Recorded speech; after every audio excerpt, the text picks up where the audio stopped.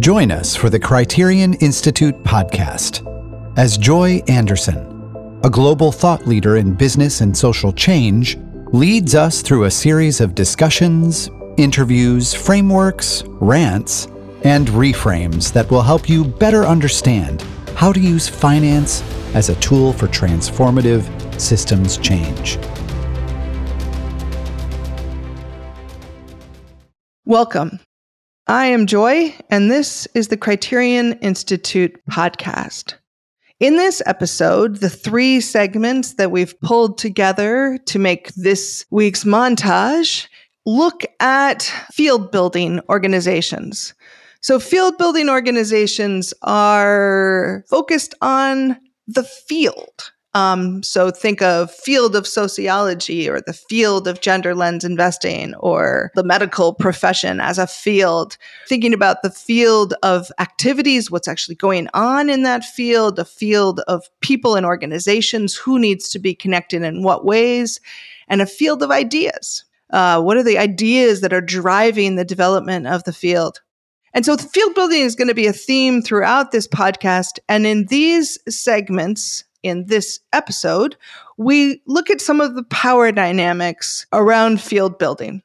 So the first segment, we might call an ode to field building organization, looks at the context around being a field building organization. It's ridiculously difficult to fundraise because you're not the ones doing, you're the ones connecting. So how do you raise money? How do you struggle through the identity of finding your place in the world when you're the one organizing how people think about the world?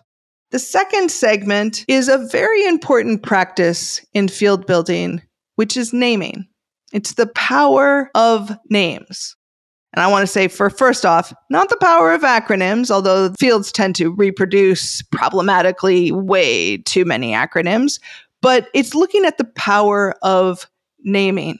And we'll look at a particular case study in Criterion's history around medical debt and thinking about the power of the name. What do we call things? And as we change how we understand them, how do we rename them? The third segment is looking at teaching and the importance, right? So many of us sit in a position where we are teachers. And in this segment, we're really going to look at the need to ask permission to teach. We often confuse the act of teaching with influence. We go out, and particularly in work around influencing people to take up activities like gender lens investing, we ask that people come to training where we're not actually teaching because nobody actually wants to learn yet. We're doing it to convince people to want to learn at some point, right? A training, quote unquote, that really is an exercise in convincing people to care. So how do we introduce this practice of ensuring that we have permission to teach before we put in the effort to teach? So with that, three segments tied together in one episode focused on field building and its practices.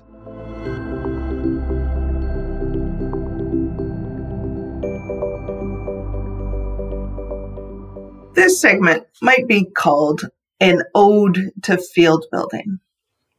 One of the things that's been a constant in my career, at least, is that I've worked in early fields. You might also call them early markets, but in places where new kinds of sense-making was happening, new kinds of activity was being formed, people were coming together in new ways, because it was needed, right? So we can think about the field of impact investing. I was, early days, part of that. Criterion's often credited for naming the field of gender lens investing, launching the field of gender lens investing. There's many other fields. You can think about the field of sociology. I've had nothing to do with that, but field of history. I'm a historian by training, right? So there's fields. Fields can organize a set of ideas in common language, common frameworks. So again, coming back to history as a field, there's a logic to what it means to study history and the ways in which, why is this so difficult? Why did I choose this one? Fields organize three things. They can organize ideas and create the common language and frameworks that make sense of things. So in gender lens investing, for example, the definition of gender lens investing and the fights around that definition would be an idea that the field is shaping. The second is it's a loosely organized set of people and organizations. You think about people who work in a field. I work in the field of medicine. I don't, but other people do, obviously. And so you might think about the people who make up a field, the field of impact investing, the field of gender lens investing, other emerging fields of sort of social entrepreneurship as a field, different fields of people. And then they come together in delightful things like conferences. And the third is a field, particularly in impact investing, a field has organized a set of activities. And so a lot of the work in fields that are focused on innovative finance is on moving capital, structuring deals. How do you actually stimulate a set of activities and spur forward those kinds of activities? So a field of ideas, a field of activities, a field of people and institutions.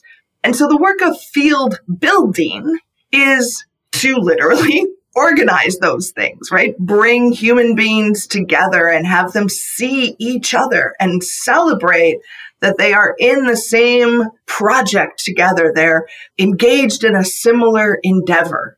Or you're mapping the activities. Who's moving what money where and what does it look like, right? So you're looking at kind of a set of activities, and we draw these lovely maps of how fields are building based on the sort of transactions and who's moving money where. And then you think about the endless debates around the ideas, the frameworks, the tools that will make sense, harmonization of a new set of metrics that make sure that we're all thinking in similar ways. So all of that work is, well, let's face it, pretty meta. It's not the doing. It's the organizing of the doing. It's not being the person leading the organization. It's organizing the people who lead the organizations. It's not, you're not necessarily individual practitioner, but you're the one making sense of the ideas that would frame how everybody comes together. So I've lived in this world of abstraction for a very long time. I think some of us are just hardwired to think at this level of abstraction. So the challenges with field building, though, the sort of playing this role of field building, is that at some level, you're looking out and trying to organize activity that somebody else is doing. And so one challenge that is perennially difficult is who funds that, right? Everybody wants there to be a field. There wants there to be a way that people can come together, but it's very difficult to get that work funded. And this is sort of notorious across fields because it's the value is put on the doing, not the organizing. And the concrete, I am going to be an investor and move this capital is much more concrete than I'm going to be the one who organizes a set of investors to shape their thinking. So the fundraising behind it has always been quite difficult. But I actually think the challenge that we've confronted more than even the fundraising piece is the power dynamics around who is doing this sense making, who is defining those boundaries, who is saying what activity counts and what doesn't.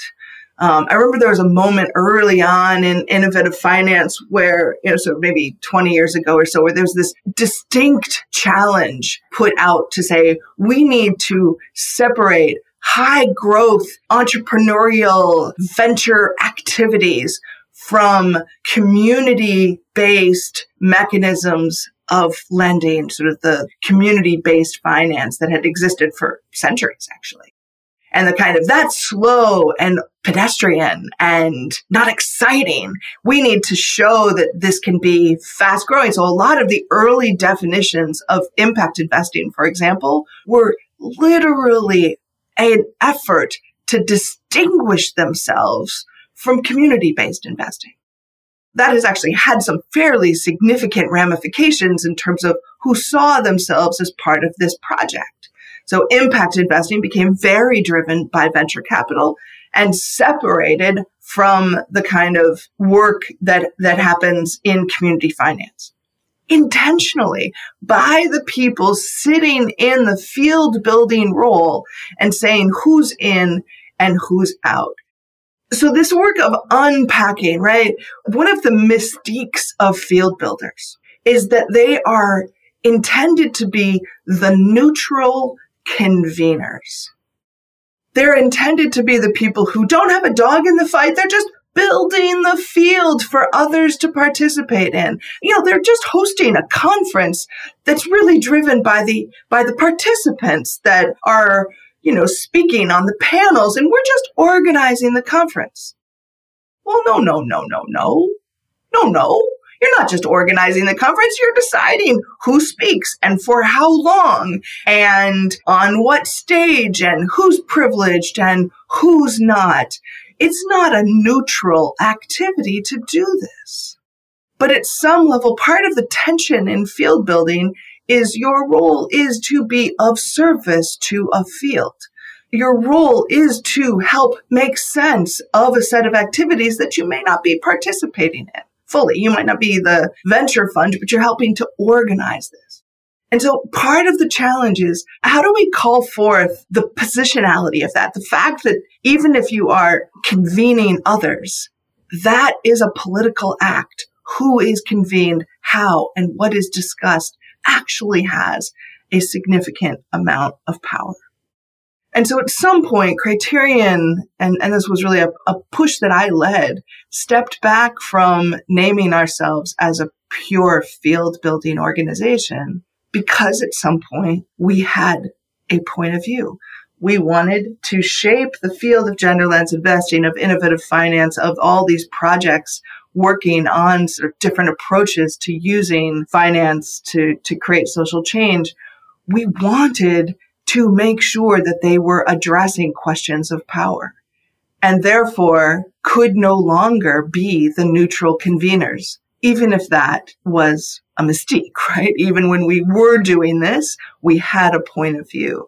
And so we stepped out of that to really say, we need to privilege this point of view. We need to name this point of view. We need to be transparent about this point of view. Because field building, while it is actually an incredibly valuable set of activities to bring together, to help make sense, to show the activity, to hold it up, to stimulate these new approaches, it's incredibly valuable. It's also political, and it has a point of view, and we need to keep paying attention to that and owning it. So no matter how hard it is, how important it is, we also need to hold a light to it and make sure that it's accountable.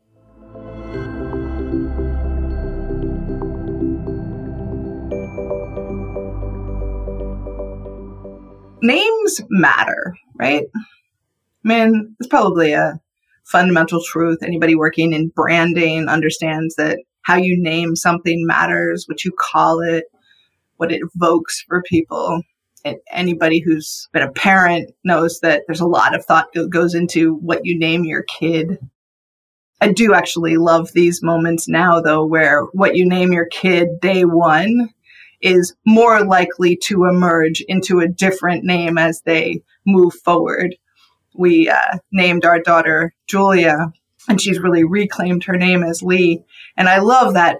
That's part of her discovering what name she should have. And I think she still acknowledges that her formal name is Julia, maybe.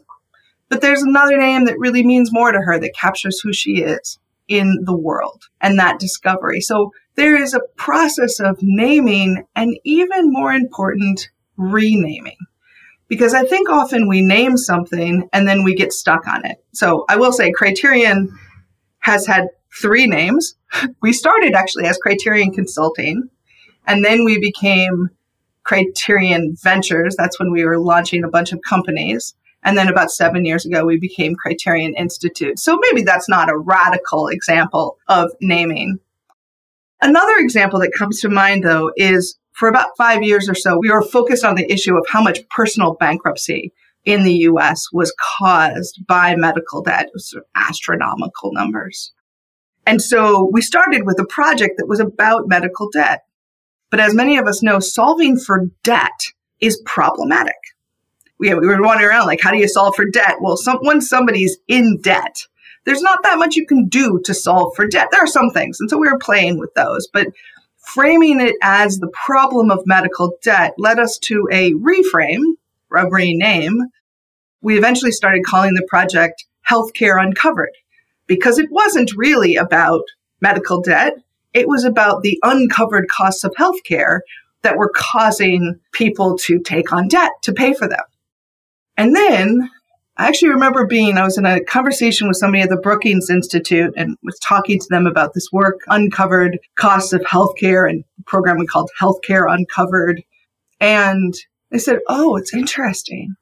We're working in, I believe it was Uganda, on getting an insurance market into a health finance system that's largely a cash market. You're trying to rationalize a cash market in what is actually a predominantly insurance market. And therefore, a new name for the project emerged as the cash market in healthcare. And so that naming from medical debt to Healthcare Uncovered to the cash market in healthcare was an intentional process of renaming to be able to show the development of the idea and capture what it meant now. I find sometimes we get stuck on the name. We get stuck on the thing that it was called. And we don't necessarily allow the name to evolve to be able to capture new things. So another example is when we started the field of gender lens investing with, so many other people, our program was actually called Women Affect Investments. That was the name of the program at Criterion. That later went on to be the name of an initiative that Suzanne Beagle launched. But we called in the field, out in the world, we called the field Gender Lens Investing. And I'm glad we did, because it mattered that we named the field as about gender rather than about women. Because it created an openness, and eventually we disbanded our term of looking at women effect and really focused on a gender lens and thinking about the ways in which framing it as having a gender lens in investing kept things open to make sure we were really talking about gender, which is all genders and not just women. So I'm glad we stuck with that name. We're now sort of exploring, not a new name for the field, but a new idea of a feminist financial imagination. It's not going to replace gender lens investing. There's now a sort of tussle going on between, is it gender smart or gender lens? And everybody's got their own play for what these different words mean. But in the end, in the work of field building, names matter. My caveat here is acronyms do not.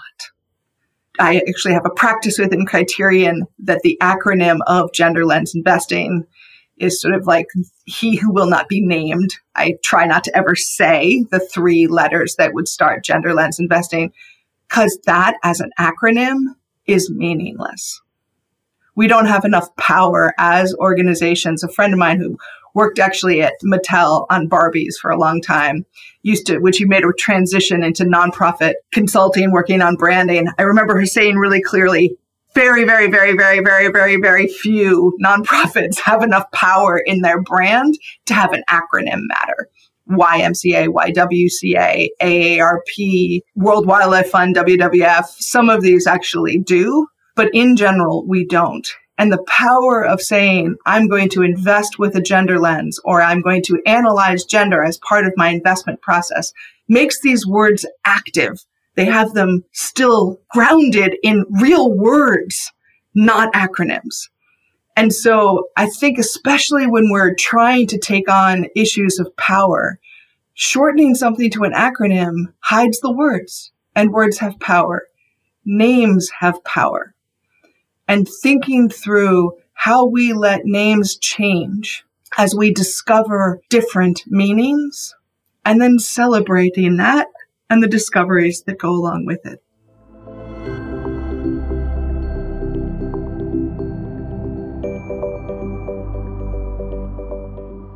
On my first day as a teacher in New York City public schools, a theater guy who I think was sort of subbing in as a teacher for a period of time gave me an invaluable piece of advice. He said, think of a teacher that you liked and pretend to be them. So I thought of Fran Hedeman, who was my theater teacher when I was in high school, and I pretended to be here for the next 8 years or so. I don't know if I ever became a great teacher, but I remembered that feeling of being a student with a teacher that delighted in my learning. I have huge respect for my best friend is a fourth grade teacher. She's remarkable. I think if I went back now, I would pretend to be her, even though I was teaching high school. I'm not sure that would have quite worked, but I would pretend to be her any day. For in all of our conversations, the moments of glory for her as a teacher are always when she shows up fully herself, her hysterical, witty, clever self, and successfully invites her students to their own adventure in learning. She makes it fun for them. She makes it their journey. And the reason I'm saying all of this, because I think sometimes two things. One is I think we confuse teaching with influence. And the second is we make teaching a performance of our own expertise. So back to influence, right? I think there are these moments when you just know that the teacher's standing in front, and now we're all adults, right? We're learning in classrooms that, some technical assistance setting where, adult learners are frankly really difficult, right? It's hard to teach adults. But there's these moments when I feel like I am being influenced. I am being told I should think differently and not just being taught, that it really is teaching with an agenda. And I would say in the field of gender lens investing, there is a lot of teaching with an agenda. And it's not a bad agenda, right? A lot of the technical assistance that happens where we're supporting impact investors or investors to take up a gender lens, the technical assistance, it can be almost entirely making the business case. It's not teaching a skill. It's not imparting knowledge about a gender analysis. It's convincing them that they should think about gender as important. It is teaching as influence. And at some point, while there's lots of ways in which I and others seek to influence, I think it's tough we confuse teaching with influence. Because at some level, you should influence people, have them want to learn, and then they will learn so much better if they have bought into what they are learning versus, I can't tell you how many times we've been invited in to run a training, and I find out halfway through the training when I get pulled aside by somebody who's leading the training and say, actually, so Fred in the corner, what I'm really looking for you to do is to change how Fred thinks about X, Y, and Z. And if you could get him to do this instead, I'm like, I thought I was just going to teach them some cool stuff about gender patterns in the region in which they're working, which would make them better investors. No, what I'm actually here is to convince them to put their biases aside and think about gender differently. That sucks. Anyway, so one is when we have teaching masquerade as influence, at some point, let's just be honest about what it is, right? And not sort of manipulate people into, this is a training program that's actually a training program that's supposed to change your mind about things. People need to be invited to change their minds. They need to decide that they're going to do that, and then let's use our energy.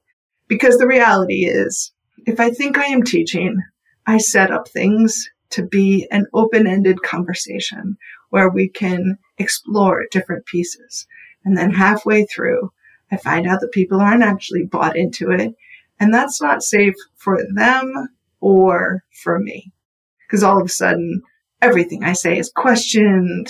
Oh, if you haven't ever been in this circumstance, it's super fun when all of a sudden the guy who you're supposed to be teaching how to have a gender analysis within their investment says, but can you help me understand my wife?